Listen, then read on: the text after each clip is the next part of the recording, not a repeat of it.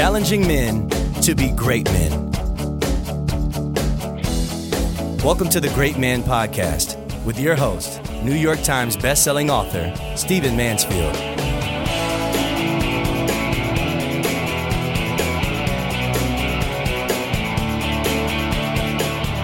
Gentlemen, let us begin.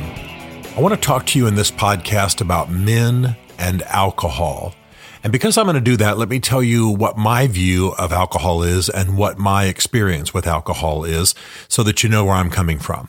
I do drink alcohol. I come from a military family where alcohol was handled very tastefully, very tactfully, with great limits. My parents, at the end of the day, would have a cocktail together. Sometimes there would be wine with dinner. They often went to military cocktail parties. During my growing up years, I never saw either of my parents the worse for alcohol. They were very careful about it. My father was somewhat like Churchill in the sense that he would pour himself a whiskey and soda and sip it for hours, even though it was only 2 or 3 inches, in a glass. It was that older school kind of approach to alcohol. His goal wasn't to get drunk. His goal was just to enjoy it, sip it, and maybe let it have a little bit of physical effect on him. Normally when he came in at the end of the day, he'd have a beer. On weekends, there'd be wine with dinner, etc. My parents weren't great wine drinkers. But that's where I came from. I enjoy the occasional glass of wine. In fact, my wife is a gourmet cook, so we often have wine with dinner in the evenings. We will often have a cocktail late in the afternoon. I'm a Christian, but I'm a Christian who believes that alcohol is actually created by God for us to enjoy, that it's not the consumption of alcohol that is a sin, it's drunkenness. And I think the Bible makes that very clear. So for those of you who care about such things or reflect my Christian experience, my Christian thinking, my Christian values, then just want you to know that that's where I am. I think it's very clear in Scripture that God was not against alcohol. The Bible says that He created it for our enjoyment.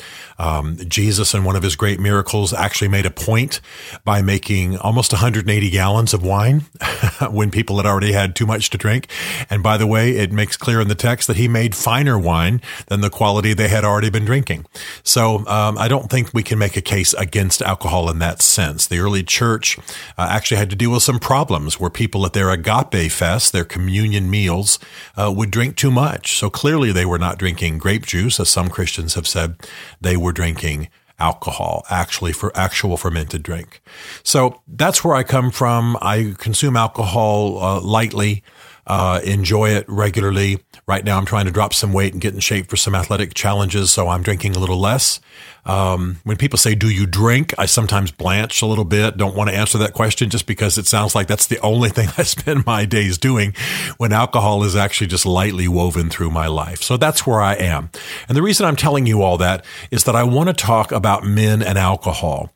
While I have no problem with the consumption of alcohol, and I believe it's a gift from God, and I believe it's something that's given to us to enjoy, the fact is that much evil in the world is done through excessive drink. And by the way, men are the worst violators of that boundary. And that's why I want to talk about this. I don't need to tell you anymore in this podcast that it's fine with me if you drink. It's fine with me if you consume alcohol, enjoy cocktails, enjoy your occasional whiskey. That is, you don't need my permission, but I'm saying you're hearing from a person who thinks that's just fine. I do, however, believe two things. The first is that drunkenness is unsafe, unwise, immoral, and again, for those of you who are Christians, a sin. Makes it very clear, Galatians 5, for those of you who want to know, that drunkenness, being out of control under the influence of alcohol, or unwisely influenced to the point where your behavior is not under your control, is a sin. So I think that's the case. And I don't think I need to press that very hard in this podcast because that's where most of us are. But I want to make sure that you know some of the principles, some of the studies and the statistics that have come forward that are showing us that men are horribly misbehaving with alcohol. Recently, the Attorney General of New York, Eric Schneiderman, had to resign. And he had to resign because he had been abusing women, some of whom he dated and others that he had not. In every case, and I'm very careful, by the way, not to repeat the criticisms that women have of their exes, the men who are their exes, because any of us could be victims of that. But this has been so confirmed that I think it's a good morality tale for us. Here's this accomplished man, gifted attorney, had accomplished some amazing things, but a number of women, not just a few, but a number of women said that he would drink 2 bottles of wine every evening and then take a bottle of scotch to bed. Bed being both to sleep as well as for whatever sexual escapades he was intending. He once fell face down like a tree falling in the woods in a woman's kitchen, the worse for drink. Now, again, the sadness is here's a man who is accomplished. Here's a man who could do things. Here's a man who is in a position of responsibility. And any man, no man should be in that condition, but the loss is pretty huge. I'm sorry that he had to resign. I'm sorry that he mistreated women the way that he did. I'm sorry that he gave himself to drink. So this scandal that we've recently heard of was all about drink. Well, just consider this. Half of those who murder a spouse in America abuse alcohol. So these horrible killings that we hear about within families are usually about alcohol. Men are about twice as likely to be alcohol dependent as women. Men just go there faster. They drink more. They hit it harder. They become more alcohol dependent. They look forward to it more as a break from their day, so to speak, as a deviation from the course of their day than women do. Men are twice as likely to binge as women. They are twice as likely to be drunk drivers. And I think Margaret Atwood's great dictum, great sentence is one we ought to remember. She said, when women drink too much, they might miss Pilates. When men drink too much, they want to kill you. And she's making a point, might be slightly overstated, but she's making a point that men tend to get crazy and violent when they drink too much. Women, not as much. Women might get disoriented. I'm sure it's possible. I'm sure all of us know some story where a woman drank too much and, could abuse her children or hit her husband or maybe even killed somebody. But it's just rare with women is the point. We're not trying to take sides here. We're just trying to say that men are the ones who, for the most part, abuse, for the most part, binge, and for the most part, get violent and give themselves to it to excess. But something about alcohol in men causes them, for the most part, to get crazy and violent. That's when they want to see how fast their car will go. That's when they want to see if they can take the corner at full speed. That's when they decided to see if they can shoot the can off their friend's head. And that's a real story, by the way. I know of somebody who killed a friend. They were both drunk, and he was shooting a can off his friend's head while they were drunk. I mean, it just goes on and on and on. So what I want you to do, and the reason I'm giving this, recording this podcast and talking about this subject, is that I want you to look at your experience with alcohol. Okay? I want you, first of all, to look at your family line. If you drink alcohol and you come from a long line of alcoholics or alcohol abusers, you need to consider the possibility that you are genetically disposed to flip out when you drink alcohol. Genetically disposed to mishandle alcohol, that your body simply processes alcohol in a way that creates deviant behavior. I want you to consider that and consider it honestly. Did your father get drunk and rage and beat the family? Did your grandfather do the same? Do all your siblings look forward to getting drunk, talk about it constantly, show up at Thanksgiving with cases of whiskey or whatever, drink and blow the whole thing up? Is every family gathering some kind of embarrassing, humiliating, nutsy affair where everybody's drunk? You just need to look at your family history with the wisdom that I know you have and consider both the possibility of a genetic problem if you are indeed dealing with a problem, and also of the possibility of not a genetic problem, but just an overemphasis on it. Just too much emphasis on alcohol. It just being too central all the time. Okay?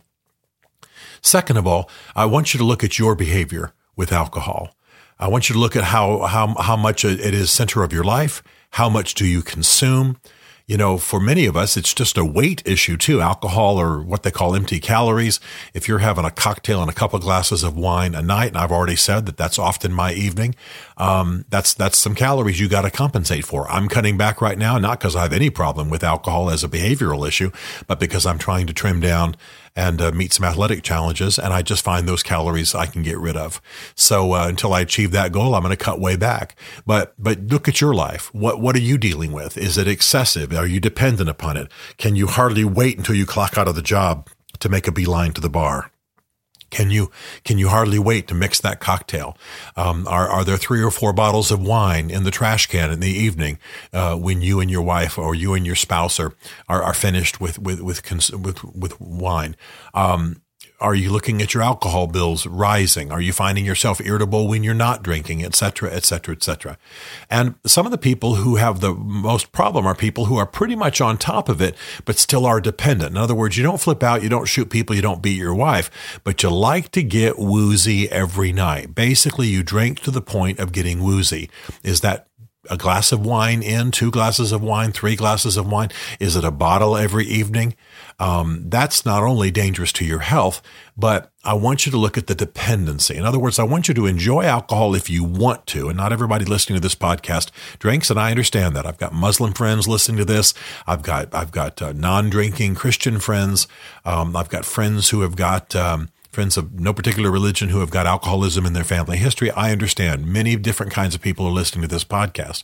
But if you do drink and you do want to drink, it's part of your life. But you're drinking to the point, you've got to have it to get to a point of certain wooziness or kind of a sense of distance from reality. Maybe your reality is so harsh that every evening the 3 glasses of wine you think are the only way to get through. Then you've got a problem. And not only is that amount of wine or that amount of alcohol damaging your health, it's also potentially got you right up against the line of misbehaving. I know of a story I had a little connection to not too long ago where a couple had the normal kind of drinking for social drinkers every evening, a scotch and then a glass of wine with dinner. And then it became 2 glasses of wine. And then it became 3 glasses of wine in the evening and maybe a whiskey later on in the evening as well. And before long, one of them killed the other one.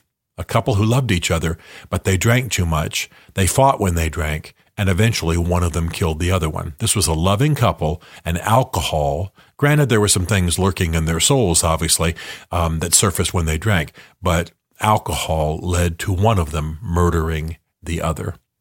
Now, I don't want to say absolutely don't drink. It's evil. It's wrong. It's immoral. It will make you crazy. No, that's not true. What we want to do is learn how, if we're going to drink, to be responsible drinkers, to let it grace our lives, to let it add to occasions, to let it be the gift that God intended it to be.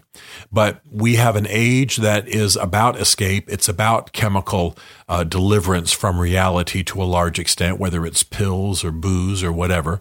And we need to pay close attention. Look at your life. Look at how you're behaving.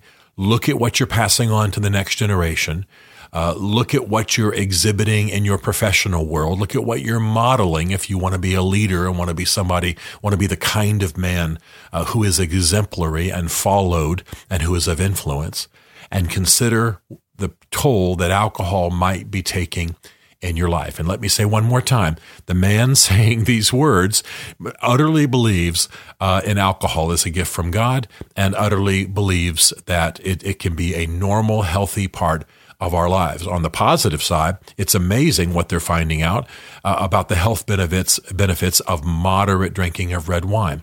So I'm not anti, but I am about balance. I am about men leading. I am about men not passing bondages on to the next generation. And I am about men living healthy, exemplary lives in this generation.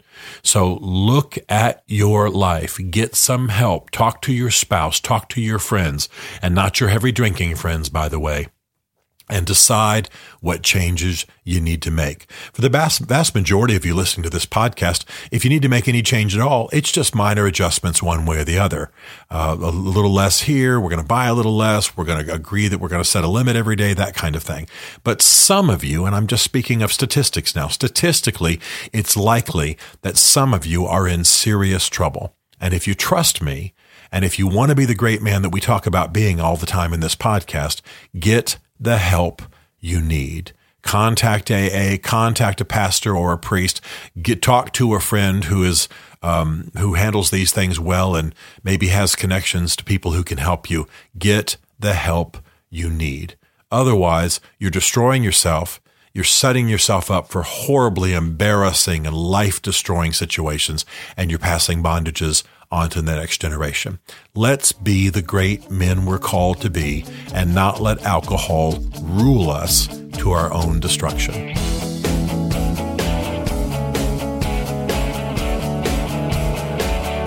join the Great Man community or to book Stephen to speak at your men's event, go to greatman.tv. You'll learn about Stephen Mansfield's 2 essential books for men, Mansfield's Book of Manly Men and Building Your Band of Brothers, as well as some other great resources for becoming a great man.